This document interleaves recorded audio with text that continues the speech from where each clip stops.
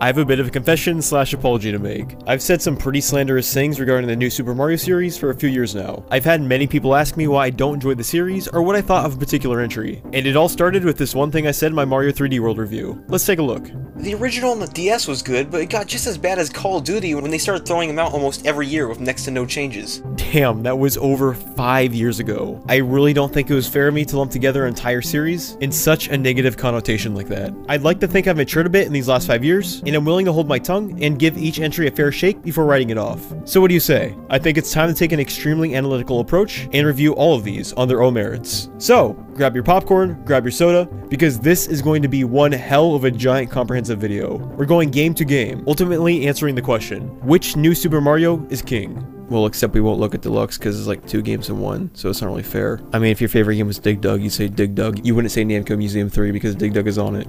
Hey, I'm Salakhawk. This is a video voted on Patreon supported by people such as Rachel White, Ken Colton, King Cosmic, and Cashinator, and this is a retrospective on the entire new Super Mario Bros. Series.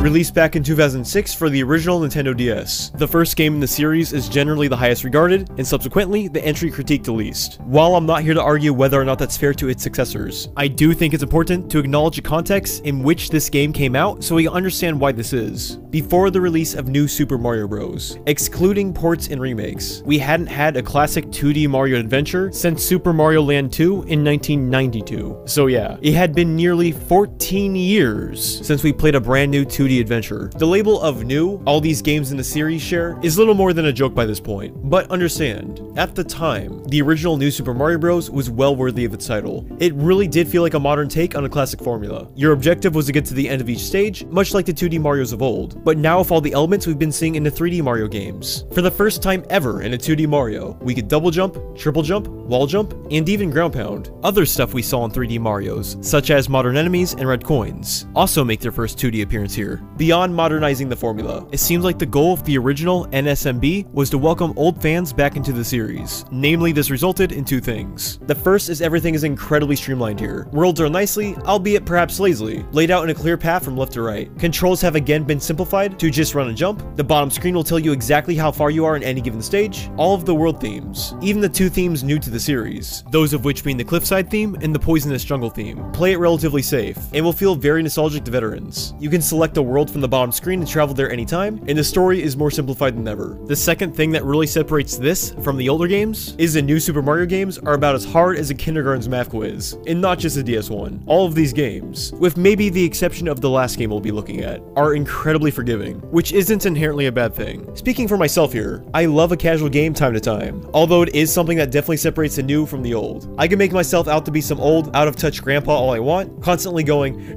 back in my day, but clearly Nintendo knew what they were doing when it came to modernizing the formula. Not only was the original New Super Mario Bros. The best-selling game on the Nintendo DS, but it's still, to this day, the best-selling NSMB game in the entire series. The bottom line, if you're someone who prefers the later entries and questions why it's the first installment that gets all the praise, it's because the original not only established an entire series, but it redefined what a 2D Mario was, period. When you're comparing Mario Wii to its predecessor, you're comparing this to this. But when you're comparing Mario DS to its 2D predecessor, you're comparing this to that.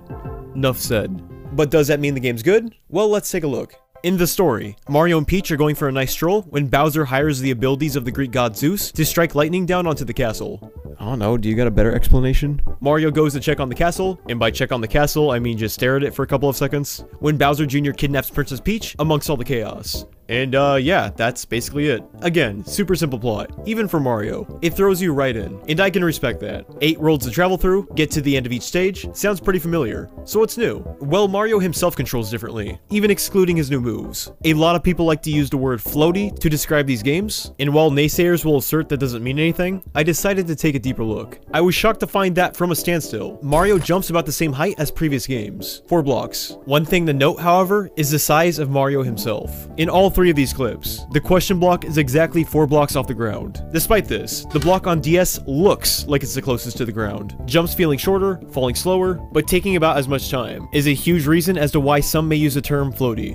However, I found something much more concrete when comparing the movement. Surprisingly enough, it wasn't the vertical speed that was different, it was the horizontal speed. It takes about half a second longer to come to a complete stop from the top speed in New Super Mario Bros., which ultimately means it takes longer to turn Mario around as well. I don't know if floaty is the best word to describe this difference. Either way, the difference in momentum is definitely there. I personally believe a more accurate word would be slower, which again, isn't inherently a bad thing. Another contributor to how Mario feels to control, whether it be artificial or not, is the new art style and animations. A new game having new graphics might seem sort of like a no-duh thing, but as you'll see as we continue through this series, the original DS entry probably deserves credit for this. Mario, the bosses, and many of the enemies all exert fully animated 3D models despite the game playing in 2D. It looks pretty damn good too. Well, relative to the hardware, of course. You would think the 2D tile sets contrasting of 3D models would be pretty jarring. It's not though. It's all pretty damn seamless. All of the overworlds are likewise rendered in 3D. As previously mentioned, 2 of these themes are brand new to 2D Mario. Perhaps it's just because they have returned in literally every NSMB game post-DS, but the cliffside and toxic jungle levels feel like they have been in Mario since the very beginning. I especially like the cliffside levels. Doing some wall shimmying,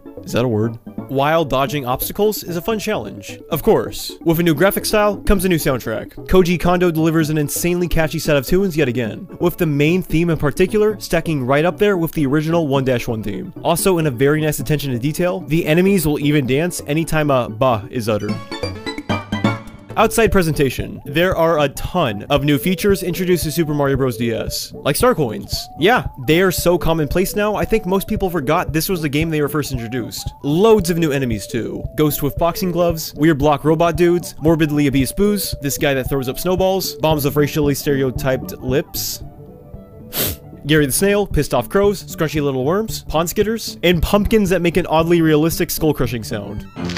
New bosses as well. 2D Marios have always had a bit of a problem with all of the end world bosses feeling more or less the same to fight. This is a bit of an issue still with the mini castles, since it is always Bowser Jr. The bosses in the large castles, however, are all significantly distinct from one another. My personal favorite being the Monty Mole in a tank. Why? Because it's a Monty Mole in a goddamn tank. With a new Mario, there is always a new power-up to be found, of which New Super Mario Bros. Happens to have 3. The first, I can't believe I haven't mentioned it yet. All the advertisements for this game centered around it. Hell, it's even promoted on the damn box. If you haven't figured it out by now, I'm referring to the Mega Mushroom, one of these babies, and you're rampaging through an entire level, destroying just about anything you touch. Well, except for this one yellow block right here because f*** you. For many people, this was the defining feature of the original New Super Mario Bros. Pretty underutilized though, I gotta say. Outside the first level, the only other point in the game where you're really gonna see a Mega Mushroom are the Mega Mushroom houses you can buy with star coins. It's an underutilized power-up in general, honestly. Of the 5 New Super Mario Bros. Games, 6 if you count Deluxe on Switch, only 2 have the Mega Mushroom. We need some more Mega Mushroom love. Even Mario Kart got rid of it. And no, I'm not counting Tour. In stark contrast to the Mega Mushroom, there is the Mini Mushroom. In a way, you could perhaps consider this to be a powered down. It's got a lot of pros and cons to it. On one hand, it makes you jump higher, fall slower, fit in tiny pipes, run on water, and in the later entries, even run up walls. Contrarily, you can no longer kill enemies with a standard jump, and one little touch from any baddie and you're dead. In New Super Mario Bros. For Nintendo DS specifically, the use of the Mini Mushroom is how you access Worlds 4 and 7. I'm glad this idea wasn't reused, but for a little quirk in a single game, it's a creative touch. Lastly, there's the Blue Shell. If you duck while wearing one, the Blue Shell allows you to avoid being hit by things that inflict damage. The more notable change is the ability to turn into a spinning shell whenever you dash, allowing you to defeat enemies you come in contact with. The Blue Shell makes speedrunning levels a whole lot of fun. It has always been a top 5 power-up for me. Also, I couldn't find any mention of this online, but it also helps you swim faster. I just wanted to, let that be known. The Blue Shell really needs to make a comeback. The Mega Mushroom we've at least seen in the odd title from time to time. The Shell Suit power-up, on the other hand, has only ever been in New Super Mario Bros. For DS. I mean, unless we're counting Mario and Luigi, I guess. But 1, that's not a main series Mario game. And 2, that wasn't even developed by Nintendo. The last bit of new content to discuss is the Mario vs. Luigi mode mode and the minigames. Starting with Mario vs. Luigi. This is a competitive 2-player mode where each player races to see who can collect the most stars. The levels, which there are 5 of, are small continuous loops. The bottom screen will periodically place a star and show you its location somewhere within the loop. You need to be diligent enough to keep your eye on the bottom screen to make sure you know where it's going to be, and to also make sure you're collecting coins along the way. Get 8 standard coins, and you'll be rewarded anything from a basic mushroom to its mega variant. Screwing with the other player is totally encouraged as well, because you have the ability to knock out some of their stars by jumping on them or attacking them with a power-up. Overall, I gotta say, why the hell hasn't this ever come back? This is such a crazy fun mode, and I cannot even begin to estimate how many hours my friends and I have sunk into this back during its release. I'm not gonna harp on this right now, but Jesus, this game mode is so brilliantly executed on all fronts, outside only having 5 stages. I can't think of a single gripe I have with this mode. Moving on, there are minigames, which is another mode that never came back. Most of these minigames are just the ones from Mario 64 DS, but hey, extra content is extra content, even if it's returning stuff. The major allure to these minigames is that for the first time, you can play them with up to 3 other people. You're able to compete for the most wins, or just do some free play. I don't remember spending too long with these, but again, additional side content is always welcome.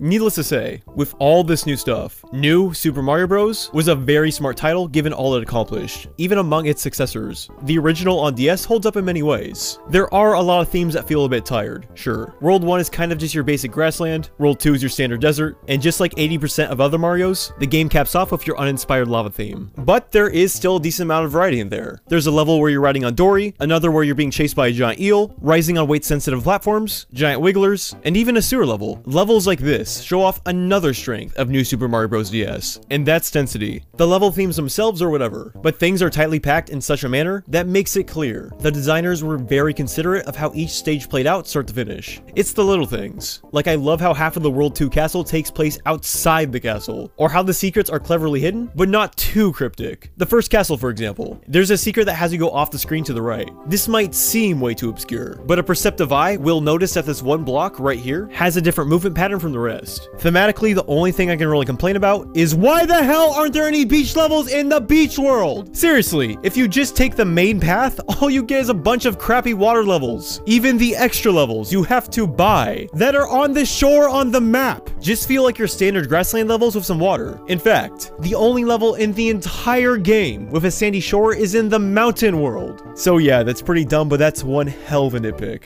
New Super Mario Bros. Set out to completely revitalize the series, and it did just that. It brought back old fans, while simultaneously introducing new ones. New level themes, new enemies, new power-ups, new music, and a great new art style that hit you right in the nostalgia from day one. It was a brilliant start to the New Super Mario series, and to this day, I still think it stands the test of time. This wasn't the best-selling DS game for nothing. Nintendo really knocked it out of the park. But could they keep up the momentum? Well, time for the next game.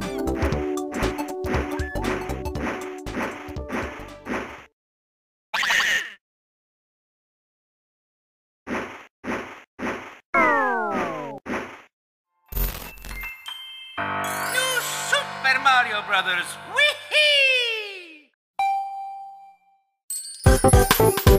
Well, with the success of both the first game and the Wii itself, it should basically come to no surprise that Nintendo would release a successor on their home console at the time. You know, I was really excited for this game when it was first announced. I don't know how many of you remember this, but during the Wii's prime, there used to be a channel on there called the Nintendo channel. It was basically a channel where Nintendo would post all the newest trailers and previews. Whenever there was an E3, the stuff Nintendo showed off there would be here on the Nintendo channel for everyone to check out. The Nintendo channel was the very first time I heard about Mario Bros. Wii, and I was pretty hyped, for one reason and one reason alone. 4-player co-op. I don't know what the hell took Nintendo so long to make a mainline 4-player Mario game, but goddamn, it was finally coming. In spite of my initial excitement, today, I find the multiplayer aspect specifically is both Mario Wii's biggest strength and weakness. What do I mean by that? I'll tell you after the story. Mario, Luigi, and Princess Peach are all celebrating her birthday. Also, these two toads are there too for some reason. Then a giant cake gets scooted in, and out pop the Koopalings. They throw the cake on top of the princess, which somehow translates to trapping her and not killing her, and the cake is stowed onto their airship. Our heroes, Mario, Luigi, and two random toads, all chase after the airship to save her. These two other toads, which I guess have been deemed less important by the game, looking to help, shove Peach's presents into a cannon and shoot them out to our heroes. Which begs the question, Why did they get Princess Peach a bunch of propeller hats and penguin suits as presents? Probably a kink or something, I don't know. So it's up to you, and maybe 3 other people if you got friends. To travel through 8 worlds and defeat Bowser and yada yada yada, we've seen all this before. I mean, like, we've really seen this before. All 8 world themes are the same exact themes we saw on the DS. If you've ever wondered why this series has garnished the notorious claim that they're all the same game, it all started here. It's not uncommon to have returning themes in a new Mario, but for literally every single world to be recycling the themes from the last game. That's pretty damn lazy. Thankfully, the overworlds are a bit more expansive. As to say, they're not always a straight path from left to right. World 6 is especially cool, because it sees you scaling a mountain. I also appreciate how, unlike DS, there's a bit more animation than just a path appearing. In many instances, you will see the land terraform, just like in Mario World. But there I just did it again. Compared a feature to something present in a previous title. Everything here is extremely polished. And if this was one of your first Marios, you wouldn't even know what was or wasn't being reused. You would just be having a good time. That being said, longtime fans, and especially those who play DS, will definitely know what's up right away. Reused world themes, reused level ideas, reused assets, even most of the music is reused. Really, start to finish, we get majorly new Super Mario Bros. DS music. The Wii renditions of these songs definitely sound cleaner, but I don't know about better. The DS sounds had a ton of energy to them. The main theme really exemplified this by the backing chiptune sounds. Take a listen.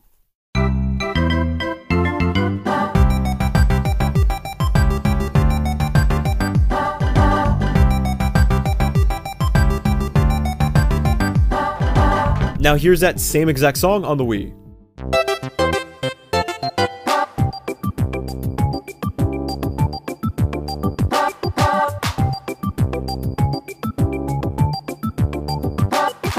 Again, a cleaner sound overall, but that energy is totally gone. Mario Bros. Wii doesn't have many new enemies either. I mean, it technically does, but they're mostly variations of the enemies we've seen in previous Mario games. For example, Mario Bros. Wii introduces Big Fuzzies, which are just the big versions of Fuzzies from Mario World. There's a Big Urchin, which again is a big version of a Mario World enemy. Then there's a Heavy Parabeetle, which is just... Are you seeing a pattern here? Really, the only enemies that come to mind that aren't some sort of variation on an older enemy are the vine leg dudes in World 5 and the sliding penguins from World 3. There's nothing wrong with using a handful of classic baddies, but new enemies are such a quintessential part of a new Mario game that the game won't feel too new without them. So some stuff is reused. Whatever. What was I saying about the multiplayer being both a strength and a weakness? It's clear Nintendo had 2 goals of Mario Bros. Wii. Those goals being to design a game around multiplayer and making the game accessible enough so players wouldn't feel the multiplayer was too hindering. In this regard, NSMB Wii does exactly what it sets out to do. Levels follow a proven formula, and multiplayer is a lot of fun. The only thing that could have been better maybe is the game not pausing every time a player gets hit. Oh, and also this bubble shit, I guess. When you're playing multiplayer, whenever you die, you come back in a bubble. You can also use the A button to put yourself in the bubble at will, so you can catch up to the other players. The problem? The A button is right next to the D-pad! And if you accidentally press it when there is no other active players, it's an automatic loss. Oops. Oh, I'm just gonna well, there you go.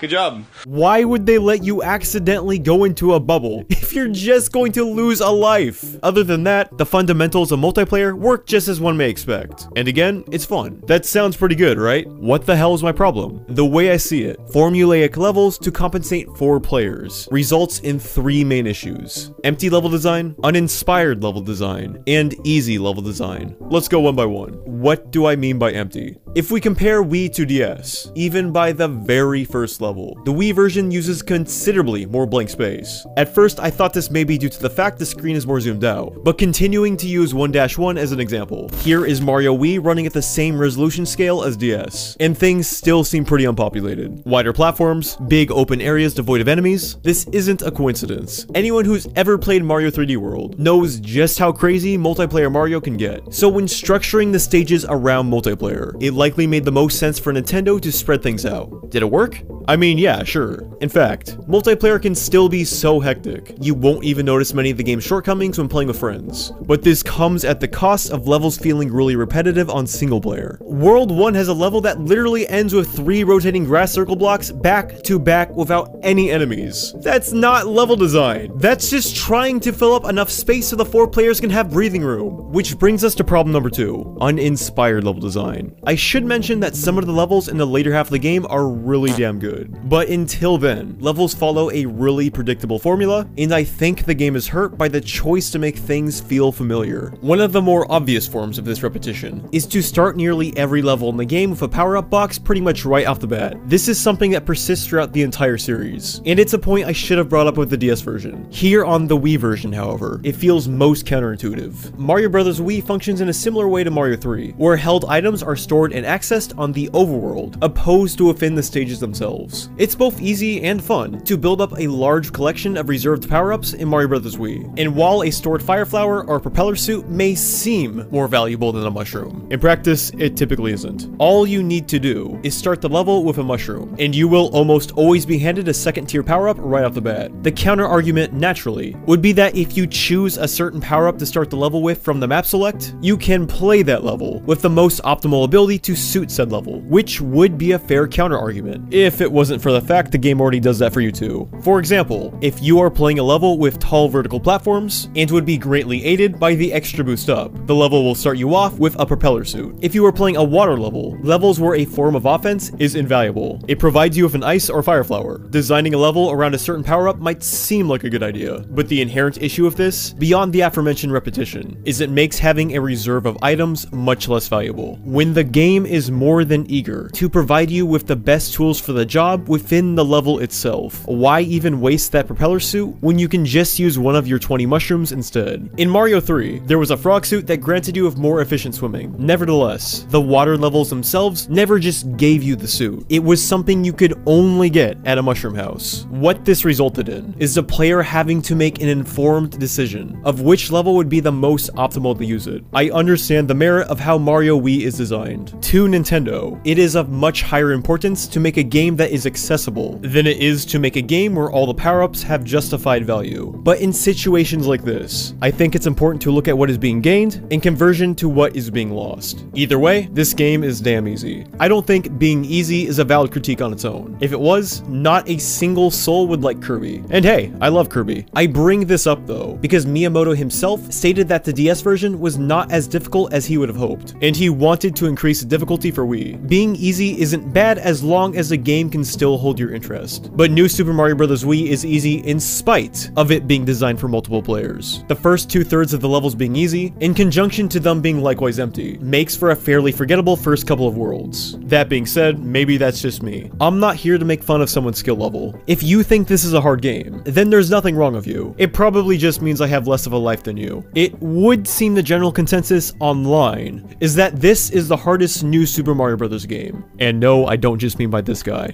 New Super Mario Bros. Wii is a tough game. Old school tough. This certainly isn't the case now. One of the later entries in particular is easily more difficult. Still, if we are just taking the time of its release into consideration, then yes, I'd say this game gets harder than DS. It has a lower skill floor and a higher skill ceiling. So while I personally wouldn't consider this game to be hard, I do respect it for accommodating a slightly larger variance of skill levels. I want to get more in depth about the level design itself, because it's all over the place. Being completely fair to Mario Bros. Wii, I would say there's a lot more memorable levels here than there are in DS. The problem is that, once again, they're mostly all in the second half of the game. So if someone, like me 10 years ago for example, were to rent this game and only play through the first 3 or 4 worlds, they would likely just assume the rest of the game is as uninspired as the beginning. But it is not. I'll just get the bad stuff out of the way first. There's of course your boring water levels. 4-4 is especially bad, given there is absolutely nothing new introduced. It's just another uninspired water level that might as well have been in World 1. Then there are some parts in some of the levels that just weren't well thought out. This section of the mini castle in World 4 as an example. This thing right here will drop blocks that will ride on the conveyor, and since the block it spits out is random, I was just sitting here waiting for almost a minute until it finally dropped a smaller block that would let me proceed. Of course, you also have some level ideas rehashed, like the one from DS where you're dodging volcanic rocks raining from the sky. But that stuff is forgivable. Every Mario is going to have water levels, and every Mario is going to have level ideas recycled. Not every level is going to be perfect. That's fine. What is less forgivable are the Yoshi levels. Why? Because they're Yoshi levels, not levels where you can get a Yoshi. Anyone familiar with Mario World knows once you get a Yoshi, you have a Yoshi. Simple as that. You might not be able to bring him into castles and stuff, but even then, he will still be waiting for you on the overworld even if you happen to die in said castle. At first, things seem pretty good here on Wii too. He can still eat and spit out enemies. He's got a flutter jump. Ah man, Yoshi, it's good to have you back, bud. Then you beat a level. Wait, what? What the hell is going on? Why is he leaving Yoshi? What the hell is this game's problem? They can't just bait and switch us like that. Seriously, the game's all like, hey, you like Yoshi, right? Yes! Yes! Well, that's too bad, you gotta get rid of him. He's on the damn box, for Christ's sakes! And he's only in like 5 levels! The same amount of levels that have the damn darkness gimmick! Oh yeah, Super Mario Wii has those, and it gets real carried away with them. 5 whole levels where you have limited visibility. There was one in the ghost house, and another where you're waiting on this slow as hell raft, but the worst one. In fact, the worst level in the entire game is 8-4. It's a darkness level, and it's a water level. Oh goody. It's like scraping your knee and shoving salt in the wound. If you are an inspiring game designer and are thinking about putting a level like this in your game, then I have a tip of advice for you. Don't! I know things are sounding bad, but reiterating what I said before, it's not all bad, and that late game stuff is damn solid. Just gonna auto-fire all the cool stuff I remember. A level where you keep enemies off your raft, actual beach levels, airships return from Mario 3, skeleton coaster, Darude sandstorm the level, a level where you're bouncing on clouds, a sewer stage where you can change a water level, the inside of a volcano that somehow manages to feel completely different from all the other cave levels, and a mini castle with a giant spike dildos in the center. Oddly enough, I found World 7 to be the most consistent world in regards to quality. Yeah, the cloud area. Who would have thunk? Every single level in that world tries something new. Huge flying water bubbles, giant fuzzies that ride along rails, these platforms you can snap from left to right by tilting the controller. Hell, even the ghost house is alright. They use a bunch of the boxing glove ghosts to punch barrels down at you Donkey Kong style. In fact, the mini castle is good too. It actually uses the vertical space effectively. Using a chain rope elevator, you can swing left to right. Not to mention, this world has the only big castle that ends up feeling unique. This is thanks to all the castle walls being destroyed, which exposes the cloudy world you've just been exploring. If all of the new Super Mario games consistently tried to shake up the level design with new or clever ideas as much as this single world does, then no doubt this series would have a much better reputation. World 7 leading into World 8 was getting me really excited for just what the last castle would be, because World 8, especially compared to DS, was moderately challenging. But if we are comparing this to DS, then the last castle was pretty damn underwhelming. On the DS, it felt like a real gauntlet. You were flipping the entire level upside down to reach new areas, everything was tightly and ingeniously designed. Unfortunately, the final castle on Wii lasts all of 2 minutes. Thankfully, the final fight against Bowser is pretty damn climactic. Mild spoilers for the rest of the games here, but this is easily the best Bowser fight in the entire NSMB series. Unfortunately, he doesn't make up for the rest of the bosses. As you could have guessed from the intro, the Koopalings make a return, and as bad as that sounds in today's context, I'm going to cut New Super Mario Bros. Wii a bit of slack here, because this is the first time we saw them since Super Mario World. We will be seeing these guys later, but for the Wii, it was a nice revival. The fights themselves, however, a huge step back from DS. I won't pretend like all the bosses in DS were the most ingenious things ever, but at least they felt different. Here on the Wii though, nuh-uh. Almost every single boss fight takes place in an empty room, and the strategy is exactly the same for all of them. You stomp on their head, they spin around, they pop out, you stomp again, rinse and repeat.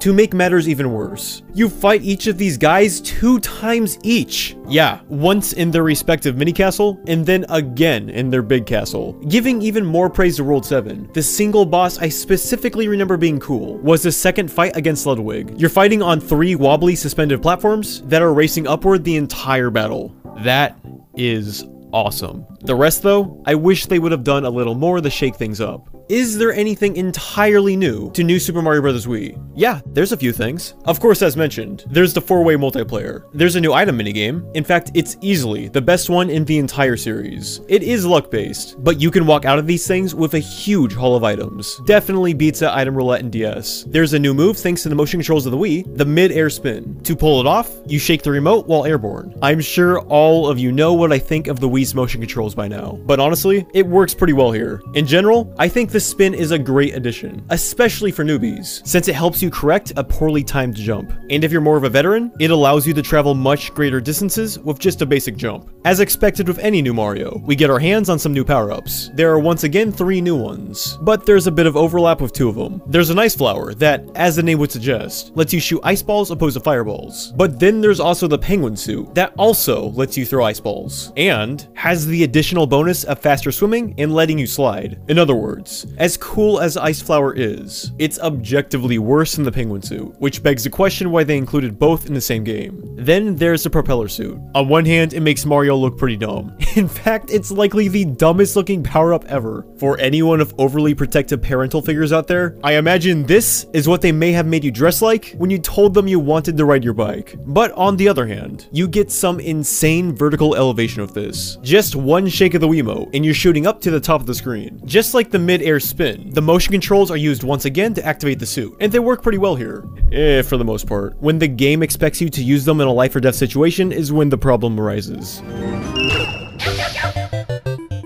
Finally, we have 2 new modes. And look, I'm not even going to try to humor these. They are the worst extra modes in any Mario game I have ever played. So we have Free-for-All and Coin Battle. Free-for-All is so pointless and makes absolutely no sense. I should mention neither mode explains how it works. But for Coin Battle, that's fine enough, because it's fairly self-explanatory. You battle for coins. Simple as that. You pick a level, and by the end, it tallies up who has collected the most coinage to determine a winner. Free-for-All, on the other hand, man, I have no idea. I think you're battling for the highest score, but it doesn't have any sort of fanfare for the winner. It doesn't say who won, no victory music, no crown, nothing. Really, I'm serious. I'll show you exactly what it looks like when you complete a level in Free-for-All.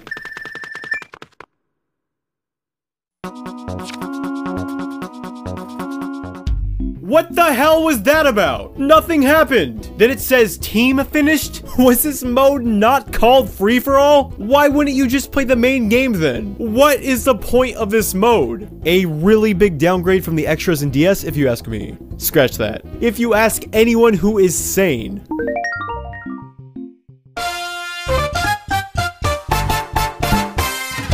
I know that was a bitter note to end on, but that's really NSMB Wii in a nutshell. A large series of ups and downs. It's pretty easy to point out the flaws of New Super Mario Bros. Wii. There's a lot of them. And frankly, this game is all over the place in terms of quality. In many instances, you can tell they gave it their all, like in the levels of World 7. And then there's other times where it is so lazy, they literally use the font Arial for all the menu text. I'm not even kidding. Despite the nitpicks, come on, it's 4-player Mario. That's a pretty big deal. The biggest highlight of NSMB Wii is its multiplayer. For Nintendo's first time dabbling in a multiplayer Mario adventure, I gotta say, they really knocked it out of the park. I can critique this game all I want, but at the end of the day, I still had the most fun playing this Mario Bros. With 3 other players than any other of the future entries. Even on single player, I was genuinely surprised just how enjoyable the Wii version gets. The beginning couple of worlds can be a bit uninspired, but if you stick it out till the end of the game, I think you'll find this one to be a great time as well, which is something that I wish somebody would have told me when I first played it. Nevertheless, this puts Mario Wii in an awkward position, because something I will always hold true to is that the 2 most important parts of any game is the beginning and how it ends. How a game ends is important because that's the lasting impression a player is left with when completing a game. And the beginning is important because that's the player's first impression of a game. If a game has a weak start, it's unlikely you'll even bother to get to the end. Further proof of that is that 9 years ago, I simply didn't. To anyone new to my channel, I don't want you to think I'm saying Mario Wii is some terrible abomination. Trust me, I am very familiar with how certain people respond when you aren't as enthusiastic about something as they are. But when it comes to game design, I like to be forward with my thoughts and honest with the viewer. All this being said, I certainly don't want anyone to think I straight up do not like this game, because I do. In fact, out of all these games, Wii is the version I'd most want to go back to right now. Overall, I think New Super Mario Bros. Wii is pretty good, which is something that 9 years ago, I thought would never come out of my mouth. I certainly had a lot more to say about it than I thought I would, so that has to count for something. I'd say the multiplayer makes up for most of the game's shortcomings, but if Nintendo was going to bring us more Mario Bros, they would really need to step things up for the sequel. Did they? Time for the next game.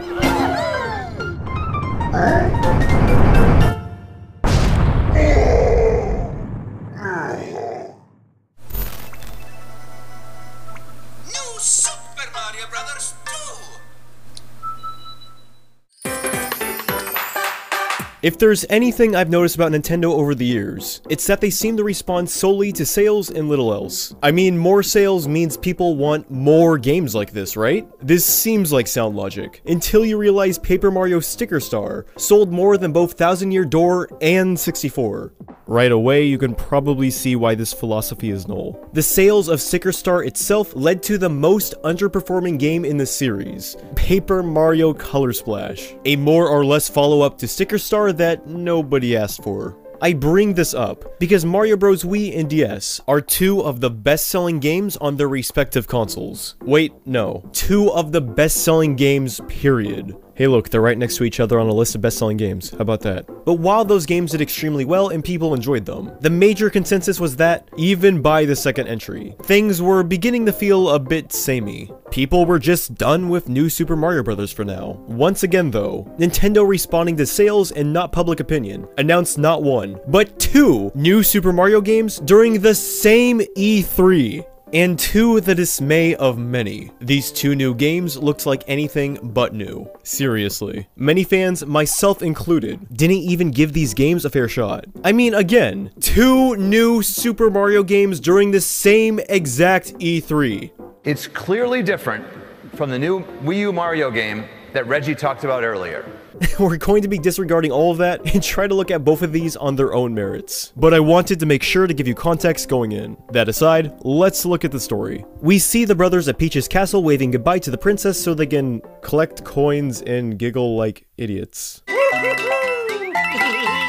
Then literally 10 seconds later, all of the Koopalings appear with the princess already kidnapped. Pretty impressive time frame. But also, why would you leave the princess completely unattended like that? She gets kidnapped when people are around, for Christ's sakes. So yeah, you go have an adventure so you can save the princess and defeat Bowser or whatever, yeah, you know the drill. Things are starting to look pretty been there, done that by this point. And yeah, totally. There is somehow even less content in New Super Mario 2 than there was in the Wii version. But in terms of theming, New Super Mario 2 does more with the little it has to at least feel different. The best way to put it is that on paper, it would seem the Wii version tried harder, but in regards to execution, I would argue that 2 had more effort put into it. It's the little things, really. For one, despite using the same tired left-to-right overworld layout, NSMB 2 is the only game in the entire series to finally diverge from this strange tradition of reusing all 8 world themes. The mountain theme no longer has a respective world, and the beach and jungle worlds have been compressed into a single area, which is perfectly fine by me given the last 2 beach worlds have been almost nothing but water stages anyway. So I really don't think it's much of a loss considering New Super Mario 2 mostly has a focus on the sandy beach aspect, and in their place are World Mushroom and Flower. They both share a bonus world theme, with a lot of the levels being primarily constructed out of colorful blocks. It's nothing groundbreaking, but I give it brownie points for at least being different. The overworld cannons make a return, but this time they aren't just given to you. To successfully skip a world, you have to complete a short autorunner segment, which is a cool idea. There's a lot of Mario 3 influence here, giving the game a bit more of an identity. A stolen identity, sure, but it feels more characteristic than the previous games. Of course, the raccoon leaf does make a return as well, but we also get that Mario 3 aesthetic with tons of vibrant colors and those bolted box things. Yeah, those things.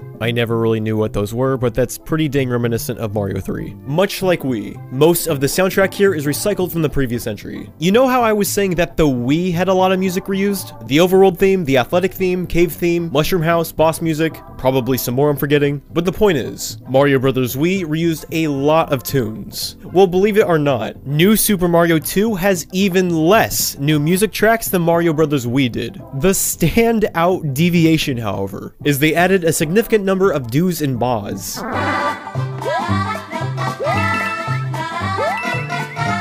People seem to either love or hate the decision to do this, but personally, I genuinely think it sounds cool. It has sort of an a cappella feel to it. More importantly, it helps make the otherwise dull sounds of Mario Bros. Wii feel energetic once again. Check it out. So here's Wii.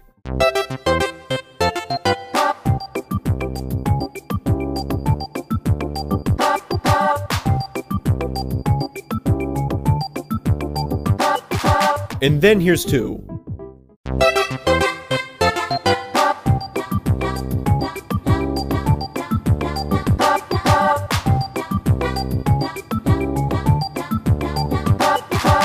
If someone didn't like acapella, I guess I could understand why they might prefer the soundtrack in the Wii version instead. People who don't like acapella don't have a soul anyway, so who cares what they think? Overall, enough has been changed to not feel like a complete retread. That being said, I do feel guilty giving Wii the cold shoulder while praising 2, because it's not all fresh. As the intro would suggest, all of the Koopalings are back, and their encounters are nearly identical to Wii. As for the mini-castles, we see the return of Reznors from Mario World. On the plus side, you no longer have to fight each Koopaling twice. The downside being, now you have to fight these assholes every single world. Don't hold your breath on that final confrontation of Bowser either. It is a better boss fight than DS, but it's a step down from Wii as far as I'm concerned. Even though 2 of the world themes don't make a standalone appearance, the worlds that do return have eerily similar layouts to New Super Mario Bros. DS. In fact, the canon in World 1 is not only accessed by the first castle just like in DS, but even the way you find it is the same. So in the original New Super Mario Bros. DS, you went through a door, and then once you came in this room, you went off screen to the right to find a secret exit.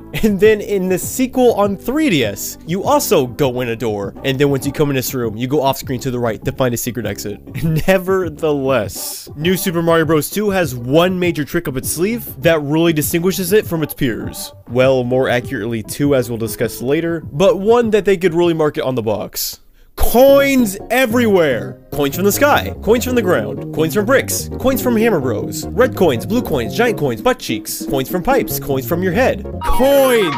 Adding a ton of coins might not seem like a huge deal on its own, but it's all justified by the simple addition of a global coin counter. Yeah, that's it. Just a counter. Moreover, a coin counter might not seem like a game changer, but much like the crown in 3D World, something that should be little more than aesthetic at best. It can completely change the way you approach the game. Not only will it keep track of how many coins you've collected throughout the course of the game, but it keeps an individual coin counter high score for each stage. Due to this, I found myself doing something I never do in a Mario game. Backtracking through a level just to find coins I may have missed. In this sense, New Super Mario Bros. 2 plays sort of like a collectathon, which I don't think is a bad change if it makes it stand out from its predecessors. You would think that the coin gimmick would get old pretty dang fast, but Nintendo added a plethora of new ways to get coins. There's golden rings that make enemies start sprouting out coins, such as making Lakadoos throw out coins instead of Spinies, or even Koopa shells leaving a trail of coins whenever you throw them. Then there's the POW blocks, which will emit a coin for every block they destroy. There are these gold blocks that shoot out coins the faster you run, and geez, running as fast as you can to have this golden stream of coins trailing behind you is one of the most satisfying things I've experienced in a Mario game. Then there's the golden flower. It's like printing my own money. New and exclusive to NSMB 2. The gold flower lets you shoot fireballs that turn blocks, enemies, you name it, into cold, hard cash. I know I said New Super Mario 2 innovates the least out of all the titles we've covered thus far, because it does. And yet, the simple change of incentivizing coin collecting heavily influenced how I approached the game, and New Super Mario 2 has my respect for that. Who knew that the addition of one simple little counter would change the entire dynamic of how a Mario game is played? And yet, here we are. I mean, hell, the fact that I would replay levels I already 100%ed just because I was signified I would be granted a gold coin block is proof enough that Nintendo's approach to the coin collection aspect was extremely effective. I have to question one design choice, however. Getting a bazillion coins in every level, and then watching a global coin counter go up is a ton of fun, but 100 coins still nets you a 1-up. You can probably see where this is going. With the new focus being on racking up a coin count, it makes the live system more trivial than ever before. By the time I finished World 1, I had 57 lives. 57 lives after World 1! And the levels aren't any harder than the ones we saw on DS or Wii, so it's not like you're realistically going to lose that many. Or at least the main levels are pretty easy. I have heard horror stories about the DLC for this game. To further trivialize it all, every single world still has the 1-up houses. Look, for a second time, I'm not here to mock the skill level of anyone watching, but who the hell is going to be so bad at New Super Mario 2 that they'll be like, oh Oh, thank God, a 1-up house! I was running so low! Even beyond the coin collection aspect, the element of this game that stood out the most, believe it or not, is the level design. I don't know what to say. They are just well-designed levels. Unlike the barren wastelands of New Super Mario Fallout Edition, or at least the first half of that game, the level designs in New Super Mario 2 feel very deliberate and concise, even as early as World 1. More importantly, they are all distinct. In general, I found the stages in New Super Mario Bros. 2 to all be pretty clever. There's nothing crazy, but it's a step above the almost copy and paste presets we're used to seeing in New Super Mario. For example, in the desert world, there's a whole level that takes place on top of totem poles. I've never seen that in a Mario game before. World 1 has a level that's almost entirely made up of pipes, which, yeah, isn't anything we haven't seen in a Mario game before. But that is a very unconventional level trope for World 1. World 5 had a Sky Garden that straight up reminded me of the Sky Garden in Sonic and Knuckles, which is pretty cool. World 3 had a level where you're running on water the whole time, also very cool. Even a lot of little things create the impression of divergency, like using a cliffside backdrop during sunset for a pipe stage, or having trees in one of the World 1 stages. Yeah, sure, it might just be a bunch of trees, but for one, believe it or not, none of the other New Super Marios have giant trees within the level layouts themselves. And 2, you can fly on top of them and find hidden secrets. Honestly, it's crazy how just a little aesthetic touch can change the entire feel of a level, but I suppose that puts it in line with the coin gimmick of the game. Actually, just this game as a whole. Small changes that make a world of difference. Even though little has been updated, all of the updates present make for a surprisingly fresh experience. Plus, it just feels good to play. Even if a bunch of stuff is being recycled, there weren't that many bad parts. Hardly any water stages in comparison to its predecessor. There are no dumbass dark levels, thank God. And the stuff here, for the most part, let you take them at your own pace. And the engine is still solid. I mean, it's basically the same as the previous two titles. Though I did notice I had a couple of Sonic 2 chemical plant ass moments where I would get quote unquote squashed on seemingly nothing. Like, what the hell happened here? As far as everything else, the sound quality is nice, graphics look great for 3DS. In fact, it seems this entry specifically had the most vibrant colors. Those two bonus multiplayer modes from the Wii version are gone, but that can hardly be considered a loss. Instead, we have a coin rush mode, where you try to accumulate the most coins within 3 random stages, and co-op returns, in the form of wireless play. I do question why the hell you have to share the same screen if you are literally on 2 separate pieces of hardware, but the multiplayer otherwise is structurally sound. As a whole, I'm at loss for words really, because I look at this game, I see that it innovated basically nothing, and yet there I was having a great time. So many of these levels are just plain fun, simple as that. It's just a fun game. I don't know how else to put it.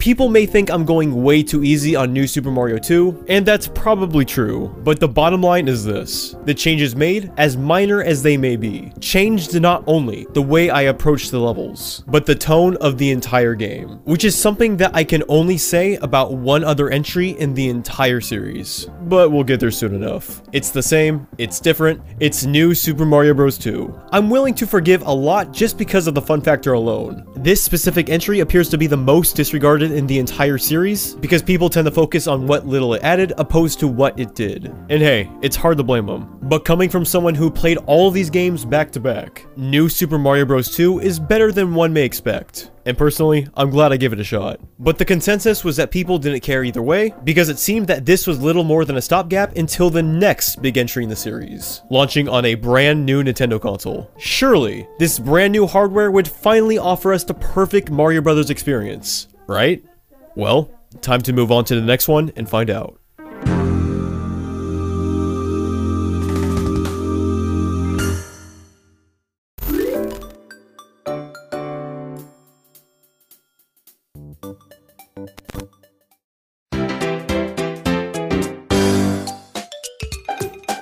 Nintendo fans were excited that Nintendo was finally going to release their first ever HD system. And who better to show us the power of this new console than Mario himself? When it comes to Nintendo consoles, it's typically the Mario Bros that break the ice and show us what this new console is all about. Super Mario World, a launch title for the Super Nintendo, was a fantastic game and an even better launch title to show the power of the Super Nintendo. Mario 64, the launch title for the Nintendo 64, was as well another great game. So great, in fact, it paved the way for all 3D platformers to come. So fast forwarding to Mario U, it is immediately apparent why many were unimpressed. People were like, so this is the game that's going to kick off Nintendo's first ever HD system? It has a crisp HD resolution, sure, but honestly, I am not that convinced this looks even that much better than Mario Bros. On the Wii. In fact, if you were to run both of these games in HD, I would not blame you for mistaking one for the other. I should make a brief mention that this game started out as a game called New Super Mario Bros. Me, which was little more than a tech demo to show off the Wii U's gamepad before eventually becoming the game we all know today. Despite having a 3-year development, not a whole lot else changed. It was on a brand new console, sure, but the closest Mario U gets to taking advantage of the new hardware is being able to tap the screen and seeing a block appear.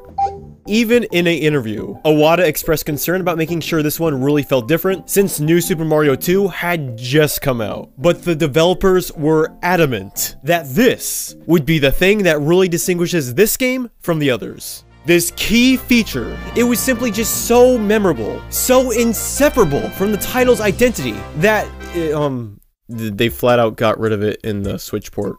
Well, so much for being a key feature. And if you're of the mindset that this feature couldn't have possibly been on another console, then you should go tell that to the Murphy gimmick of Rayman Legends. Something that was specifically designed for the gamepad, but was still included in other ports. This is a bit of a hot take, but I believe New Super Mario Bros. U is partially to blame for the failure of the Wii U. Launch titles play a pivotal role in the success of a console's first few years. If you need further proof of this, just look back at the rocky start of the PS3, or conversely, the Nintendo Switch, a console that did exceedingly well at launch, due to just one great game alone. Once again, context is important. But as always, I think it's only fair to look at Mario U on its own merits. An underwhelming game isn't always synonymous with a bad game. So let's take a look. The Mario Bros, Princess Peach, and 2 random toads again are all hanging out eating cake and drinking tea, all partaking in a friendly discussion as to why they still don't have any security. Hey, wouldn't it be funny if Bowser broke in again? Yeah! Good thing that won't happen! Oh no, it happened. This time, instead of capturing the princess, Bowser grabs our heroes and throws them out. So while the objective is still to save the princess, this time around, you travel back to her castle instead of Bowser's. Given the plot revolves around Mario being thrown out of the Mushroom Kingdom and making the journey back, I was hoping there would be an excuse to finally mix things up in terms of progression. You know, like a role reversal of sorts in the order of worlds you explore. Like maybe you would start out in the lava world and then by the end of the game you finish off in the grassland. But nope, it's the same exact themes once again in the same exact order. Yeah, this is the 4th New Super Mario and we're still using the whole grassland, desert, snow world, etc. But hey, there's at least one difference. Every world has like food names now for some reason. It doesn't translate to anything in the levels themselves, unfortunately. World 2 gave me some false hope being called Layer Cake Desert. I mean, even the overworld had giant frosted cakes. The levels themselves, however, just basic desert levels. Again. And before I get several comments about this, yes, Mario World did have a similar issue. However, I don't believe doing the same thing twice suddenly makes it okay. If anything, I think the opposite is true. At least you see the gradual transformation from a pleasant castle in the green field to one surrounded by lava. By the time your adventure comes to an end, the castle is completely infested in evil.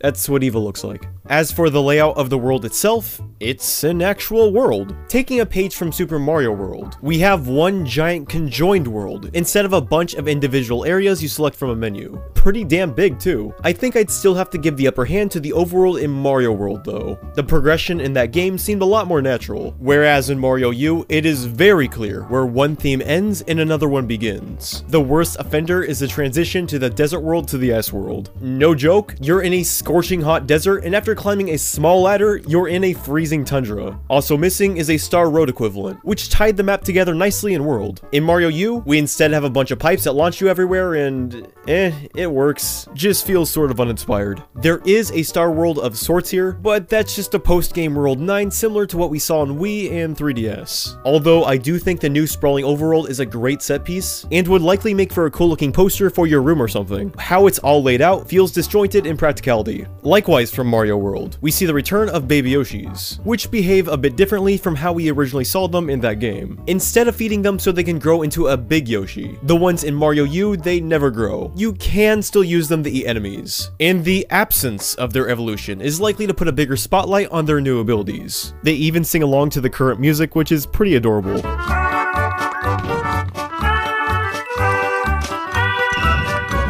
Oh, and get this. There are normal Yoshis here that you still can't take out of their respective levels. But these baby Yoshis you have to carry. These you can take out of the levels. Okay, so if the concern was to restrict Yoshi to specific levels to make the most out of him, then let me ask a perfectly reasonable question. Why the hell can't you keep the normal Yoshis if you can hold on to the baby ones? Did they realize how little sense this made when adding the babies? Anyways, the blue baby Yoshi can spit out bubbles to trap enemies, the pink one can inflate itself to float upward, and the gold Yoshi will provide light in dark areas. And you know what a light emitting Yoshi means? That's right, those lovely darkness levels are back. They even brought back my favorite, underwater darkness levels. Oh boy, it's like scraping your knee in the same exact spot as last time and shoving even more salt in there.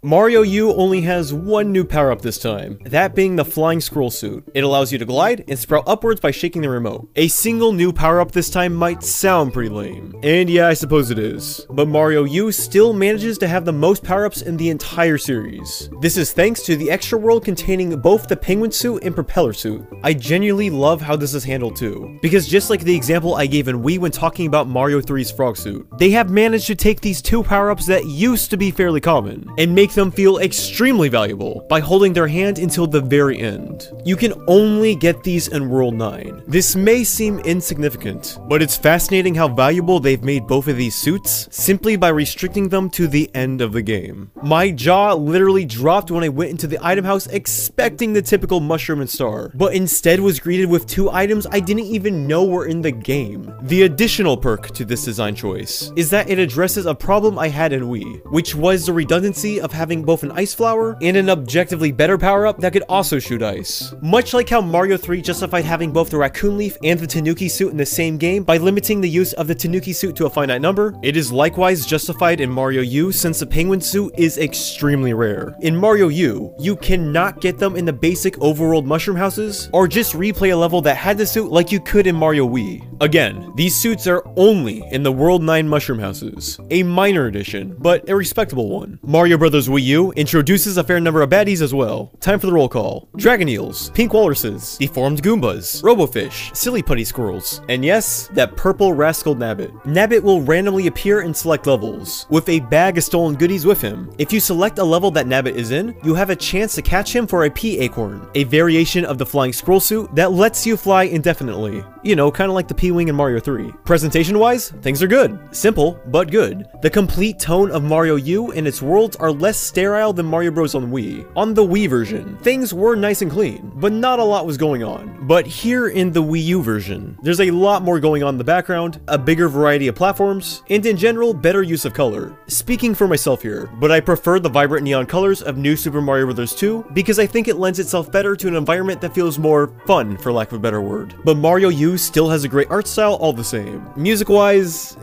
once again, we have most of the Wii songs here. There are a few new ones, but otherwise, the desert music is the same, the beach music is the same, the cave music is the same, the jungle music is the same. It's lazy, but it's what you'd expect by now. That aside, things are sounding pretty alright so far. There's more new stuff than before, a giant world to explore, that just rhymed, baby Yoshis, but as I'm sure you've caught on by now, I have a huge obsession with the level designs themselves. So how does Mario U fare in in that respect. At first, I thought better. Compared to the Wii, the first couple of worlds are more condensed and thought out, which overall I'd say is better, but this change also makes multiplayer less manageable. Mario U strikes a weird in-between because if you're playing single player, the level designs still don't feel quite as distinct as the handheld entries. But since the levels aren't as open as Wii, multiplayer in a large group doesn't work as well. Honestly, I'd say Mario U is a 2, maybe 3-player game. First impressions were good though. It wasn't until I completed the game and looked back did I realize I retained next to nothing playing Mario U. I tried to think about what levels I remembered. I remember a level where you climb a beanstalk. There's a secret water level that's pretty cool, since it actually strays away from all the NSMB presets we're typically used to seeing. So brownie points for that. Lastly, I remember that one stage that looks like a Van Gogh painting. I wish they did more inspired stuff like this more often, but yeah, it's only done in this one stage. And as far as I remember, I think that's about it. I might have been harsh on the Wii, but for Christ's sake, at least the Wii version had a decent amount of levels I remembered. Don't get me wrong, there is a decent amount of stuff I didn't mention yet that I do remember from Mario U, but the reason I didn't mention them is because they are all repeats of stuff we have already seen. We had an auto-scroller of Parabeetles, so U has a level of Parabeetles. We had an icicle cave, so U had an icicle cave. We had a level where you keep enemies off your raft, so U had a level where you keep enemies off your raft. Mario Wii had a sky level of giant fuzzies on rails, so U has a... Look, you get the point.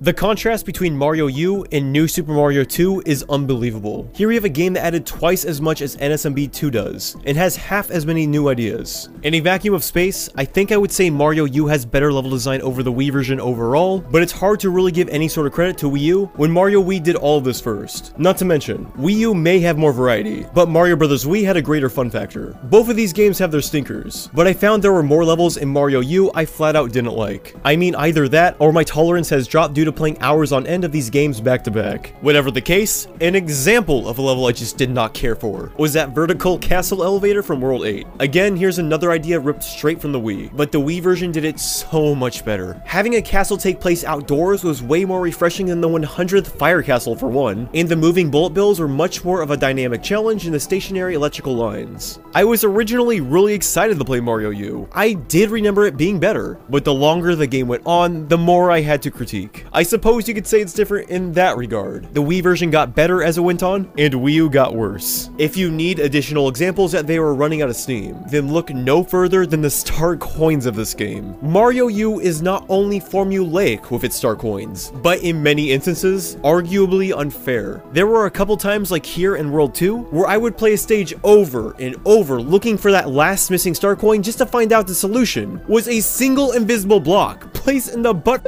of nowhere I was somehow expected to find. Having the star coin hiding behind a random hidden block is not a clever way to hide a collectible. Because when people cave in and finally look it up online, they're not gonna go, oh duh, why didn't I think of that? Their response is going to be something more along the lines of, are you fucking kidding me with this? In the DS game, there may have been a cryptic secret here and there, but there was always something giving you a slight hint. Using the example from when we were talking about Mario Bros. On DS, the first fortress in that game has a secret where you have to go off screen to find it, but in the spot it's discovered. This block right here has a different movement pattern from the rest. Again, it's ambiguous, but it's something. Meanwhile, Mario U has a secret where you need to run back into a solid wall, and then duck and slide to reveal a pipe. Who the fuck would even think to do that? Way too many of the star coins in this game, or even just secrets in general, are behind hidden walls. There are other ways to hide a secret than to just put it behind a fake wall. In fact, Mario Bros. DS doesn't have any fake walls, and I far from 100%ed that game when I replayed it. A perfect example that there can be well-hidden star coins without resorting to this tactic is the last pipe here in the 4th castle. Many people will likely not catch it, but anyone keeping a perceptive eye out will notice it. There are many ways you can hide a star coin, but several secrets in Mario U are so aggravating because instead of thinking of something clever, they resort to one of 3 categories. 1. Some random invisible block you need to find. 2. Running through a fake wall. Or 3.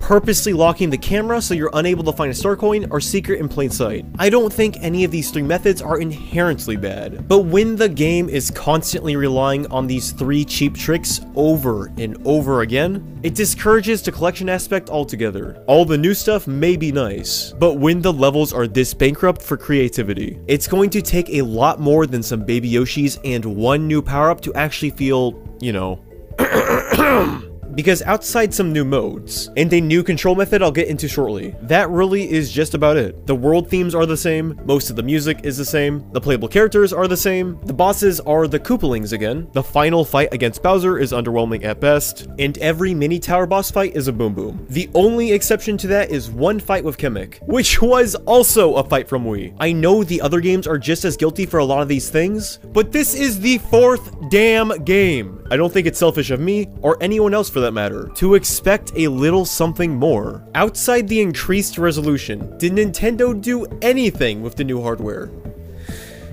Yes, boost mode. And that thing I was talking about earlier, you know, the mode where you tap the gamepad to make platforms.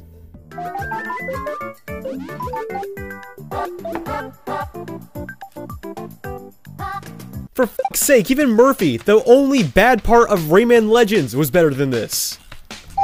Nobody wants to be the guy on the gamepad. You want to actually play. I don't know if Nintendo thought people would actually be into this or what, but no one I know cares about this sort of thing. I mean, really, do you want to be the person poking a gamepad, or one of the people actually playing the damn game? This is essentially the little sibling mode. Do you have parents that make you play your games with your little siblings? Well then, make them use the gamepad. I wanna play! Oh, you do? Well, alright, here you go. You can be the platform placer guy.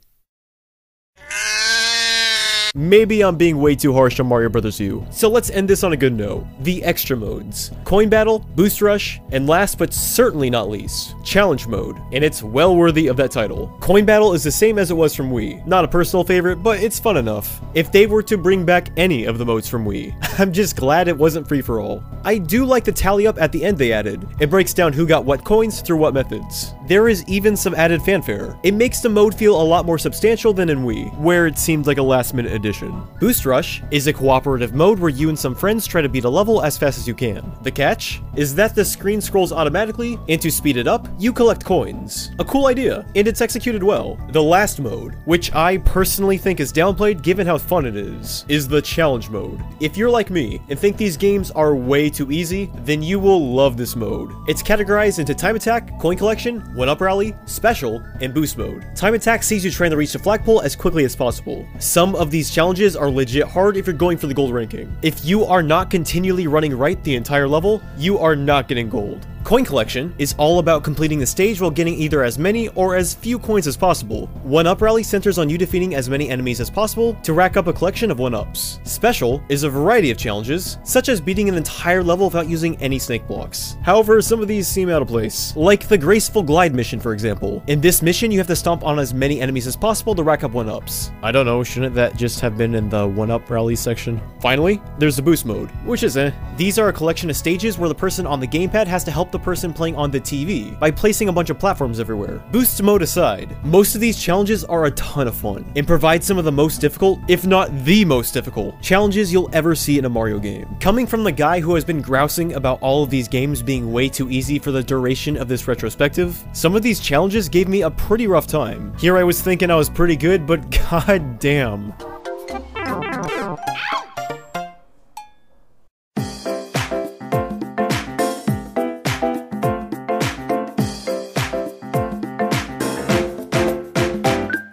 When I started scripting this entry for New Super Mario Bros. U, I was sincerely shocked how negative it was. The biggest revelation I had while playing was, geez, maybe I was too harsh on the Wii. And I'm not even saying this is a bad game. I had a really fun time playing through it. Definitely was never in a bad mood or anything, but I suppose that's just what happens when you play nothing but New Super Mario games for an entire month. If you didn't keep up with this series, then Mario U would probably seem like the best one, because it takes a little bit from each of the previous 3 installments. At the end of the day, it is a good game, but we, the consumers, deserved better, and the Wii U definitely deserved better. With a launch title like New Super Mario Bros. U, the poor thing hardly stood a chance. If this is your favorite NSMB game, I don't want you to feel bad for my own disposition, because I do recognize what it does well. If you like the game, then please continue to like it. As for me, I had fun. Nonetheless, I personally don't think it has enough of an identity to stand out. Whether you liked it or not, people were just done. Outright. We all had fun with at least one of these games, but they are all just too similar to be invested in the future of the series. Especially if their next game was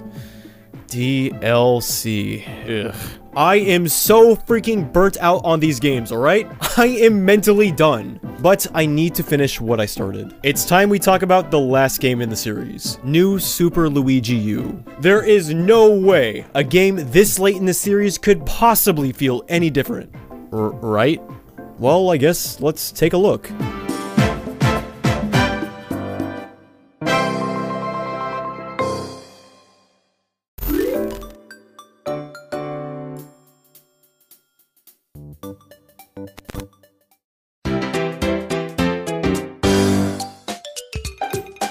The Wii U didn't sell well, New Super Mario Bros. U didn't sell well, relatively speaking at least. It is the third best-selling game on the Wii U, but it only sold a sixth of what Mario Bros. DS and Wii sold. So why Nintendo decided to sell DLC for a game that didn't do well on a console that didn't do well is beyond me. It didn't receive much fanfare or sell a whole lot as you would expect, even though it later had a physical release and everything. I don't know anyone in person that has ever played this thing, even among my friends that had a Wii U. So going into this, I really didn't know what to expect. I popped it in, my friend and I sat down and played it, and mind my hyperbole here, but holy cow! This one was astonishingly so damn good!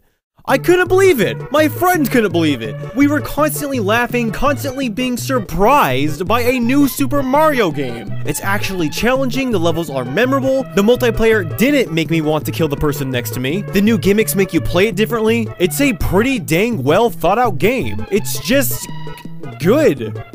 What the hell is going on here? Luigi U? The worst performing entry in the entire series. Really? This is the one that changed my mind. This is the good one. Where do I even start? The beginning, probably.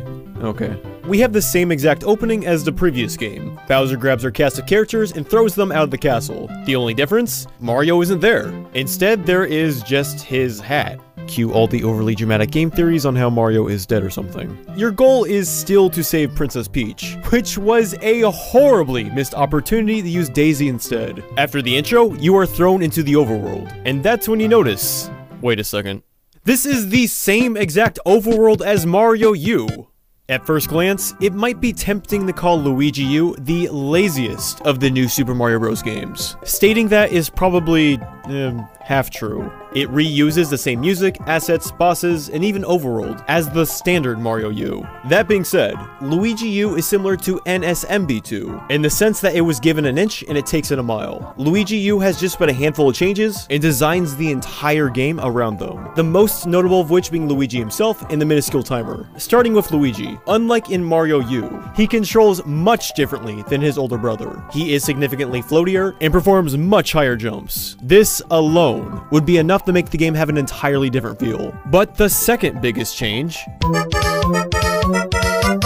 you will be hearing that in each and every level throughout your adventure. In each and every level, you are given exactly 100 seconds to reach a flagpole, incentivizing you to speedrun your way through this adventure more so than ever before. A slight difference is that Luigi U doesn't use schmeckens, unlike the rest of the series. The other Mario games may have timers, but they count down faster than a real timer would. What this means is that 100 seconds in the other games is approximately 1 minute, whereas here in Luigi U, it is genuinely 1 minute and 40 seconds. But to be completely honest, I think I would have preferred the original timer speed. I love how these levels incentivize you to run through them, but I would complete some of these with a whole minute to spare. In other words, I would have personally liked a bit more pressure. In any case, the stress is still there, in a good way. Constant speed, constant energy. I swear Luigi U was designed to cater to people with extremely short attention spans. So yeah, Luigi U was designed for me. Luigi U is also the very first game in the series to add a character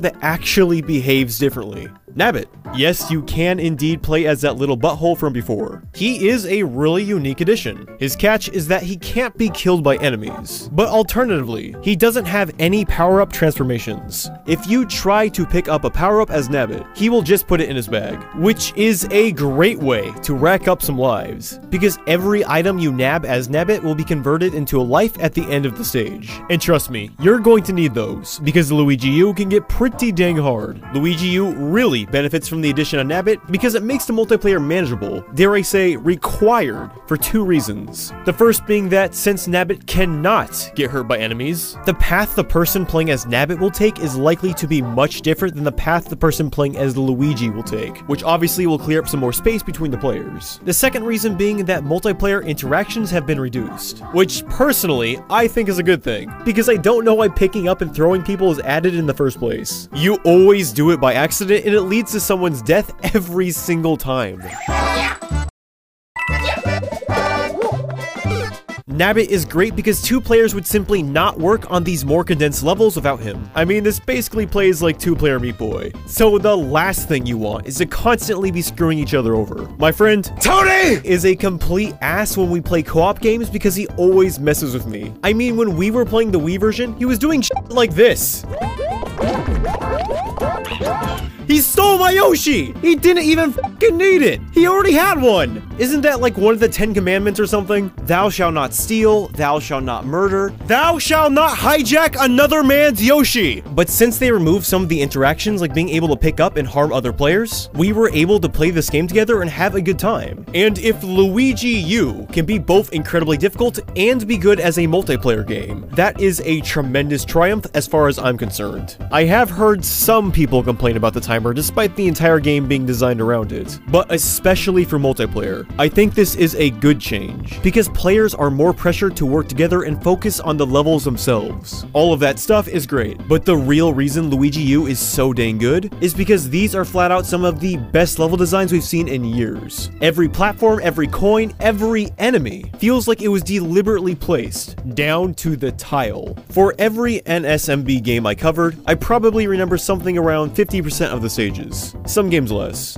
Being honest, it's hard to remember every last level when most of them in these games are not distinctive in many ways outside of their respective world theme. Luigi U, on the other hand, I think I remember almost every last stage in the entire game. They are all unique, they are all interesting, and they are all fun. So how exactly do these levels feel different? I already established there aren't many new assets. So what could Luigi U possibly do that we have not seen a million times already in the other Mario Bros. Games?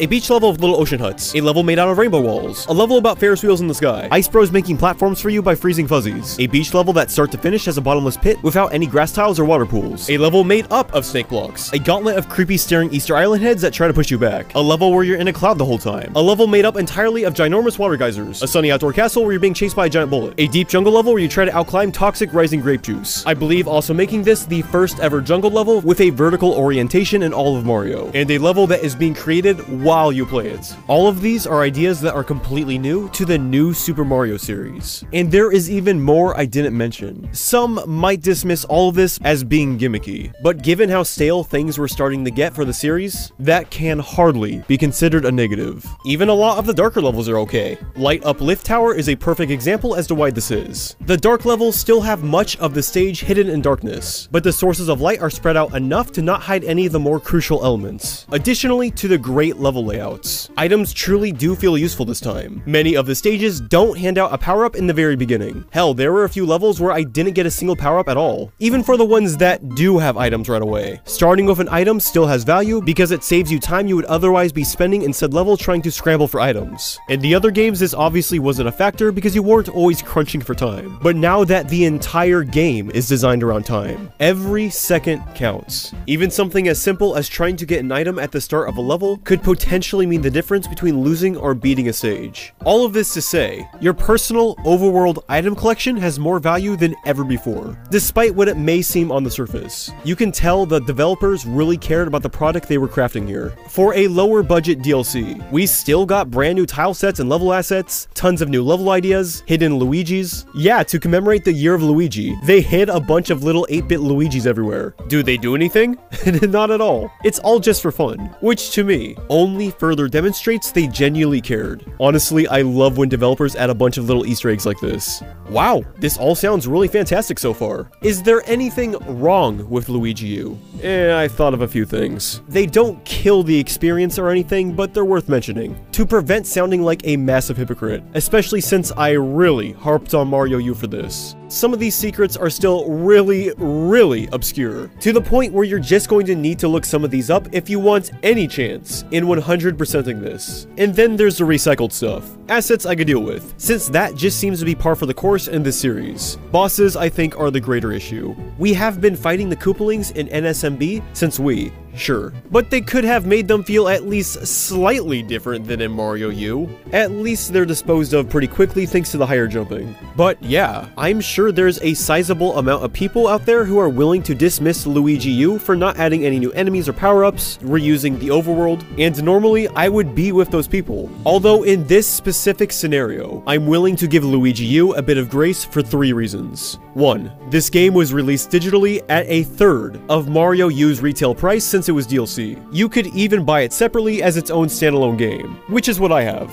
2. It's no secret that the Wii U was not exactly the hot seller Nintendo was hoping for. I mean, the Wii U sold roughly half as many units of what the GameCube sold, which, if you remember, was already selling worse than the PS2 and Xbox. Nintendo was not as financially comfortable as they are now with the Switch. I mean, if the best a new Super Mario game can do on this console is a total of 5.7 mil between all countries, they probably weren't willing to give Luigi U the money it needed to truly be something 100% unique, simply because they likely would not see a return on their budget. And 3, for what they had to work with, which is to say, not much in terms of new stuff. They really gave it their all. As showcased, most of the heavy lifting is left to the level design. And again, it's damn good stuff. The best in the entire series, if you ask me. People seem to judge Luigi U in the same way they judge NSMB 2. They determine the value of these games on how much new stuff they added, opposed to how it's actually used. And I think that's unfair, because why are we really playing a Mario game at that point? Whether or not they are sequels, we like to play games that feel like a new experience. And if they are able to accomplish that with the level design alone, well then I don't know about anyone else. But it definitely has my respect for that. As I said before, I was playing New Super Mario Bros. Non-stop for this analysis, so by the time I got to Luigi U, I was so tired of it all. But this video wasn't going to be complete without it, so I toughed it out. Maybe what I'm about to say is because I got so tired of the New Super Mario formula, but damn, in my opinion, New Super Luigi U is easily my favorite in the entire series, and I can't believe I'm saying that. Again, possibly being unfair to the rest of the games here, which are all good, don't get me wrong, but when you play all 5 of these back to back, you will be begging for something even slightly abnormal, and Luigi U is just that. It's super fun, fast-paced, pretty difficult, and fairly creative. Honestly, Luigi U feels like a collection of the best speedrun levels in Mario Maker 2. I don't mean that as a negative either, because these are really well-designed levels. That's it. This is the New Super Mario Bros. Game for me, and it doesn't even have Mario Bros. In the title.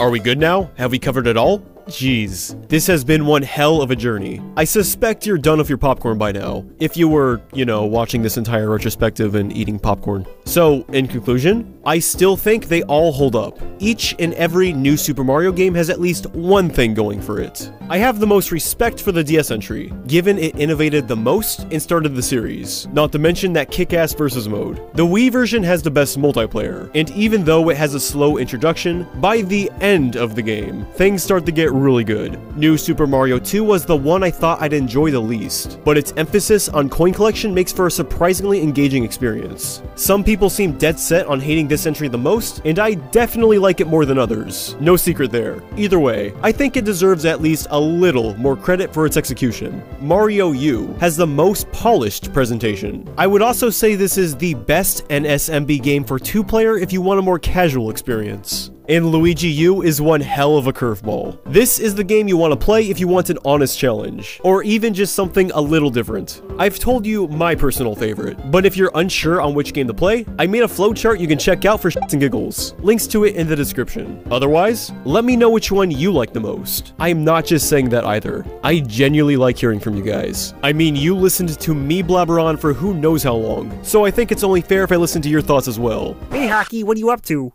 Kermit, I'm doing a video right now. Remember that time I broke a hole through your wall? Ah, good times. Yeah, that was literally the other day. In fact, the wall is still broken. Yeah, that was funny. No, it wasn't! It was loud and you scared the hell out of everyone. So, what video are you doing anyway? It's, which new Super Mario game is the best? What? You know people are just gonna skip to the end for the answer, then they'll be mad at you because they don't agree with it. Why would they get mad if they didn't even listen to the context for my answer? It doesn't matter. Most people aren't rational on the internet, you know. Well, that might happen for people who have the attention span of a goldfish. Blah, blah, blah, blah, blah, blah. But I'm sure my viewers are mature enough to listen to my reasoning for each entry before making a rash judgment. And if they did click on a timestamp, they would be respectful enough to go back and watch the whole video first. What? Hey, thank you so much for watching my retrospective. This was such a huge project for me, so I really hope you enjoyed it. I would like to give a shout out to some of my patrons, such as Abby Knutson, Aiden Ross, Amanda Guth, BlakeDog72, Cashinator, Guardian of Art, Jeffrey Long, John Hancock, Common CJ, Ken Colton, Miles Mann, Victoria Mars, Rami Batter, and Sonic Caddy. Have a great evening, and until next time, have a good one.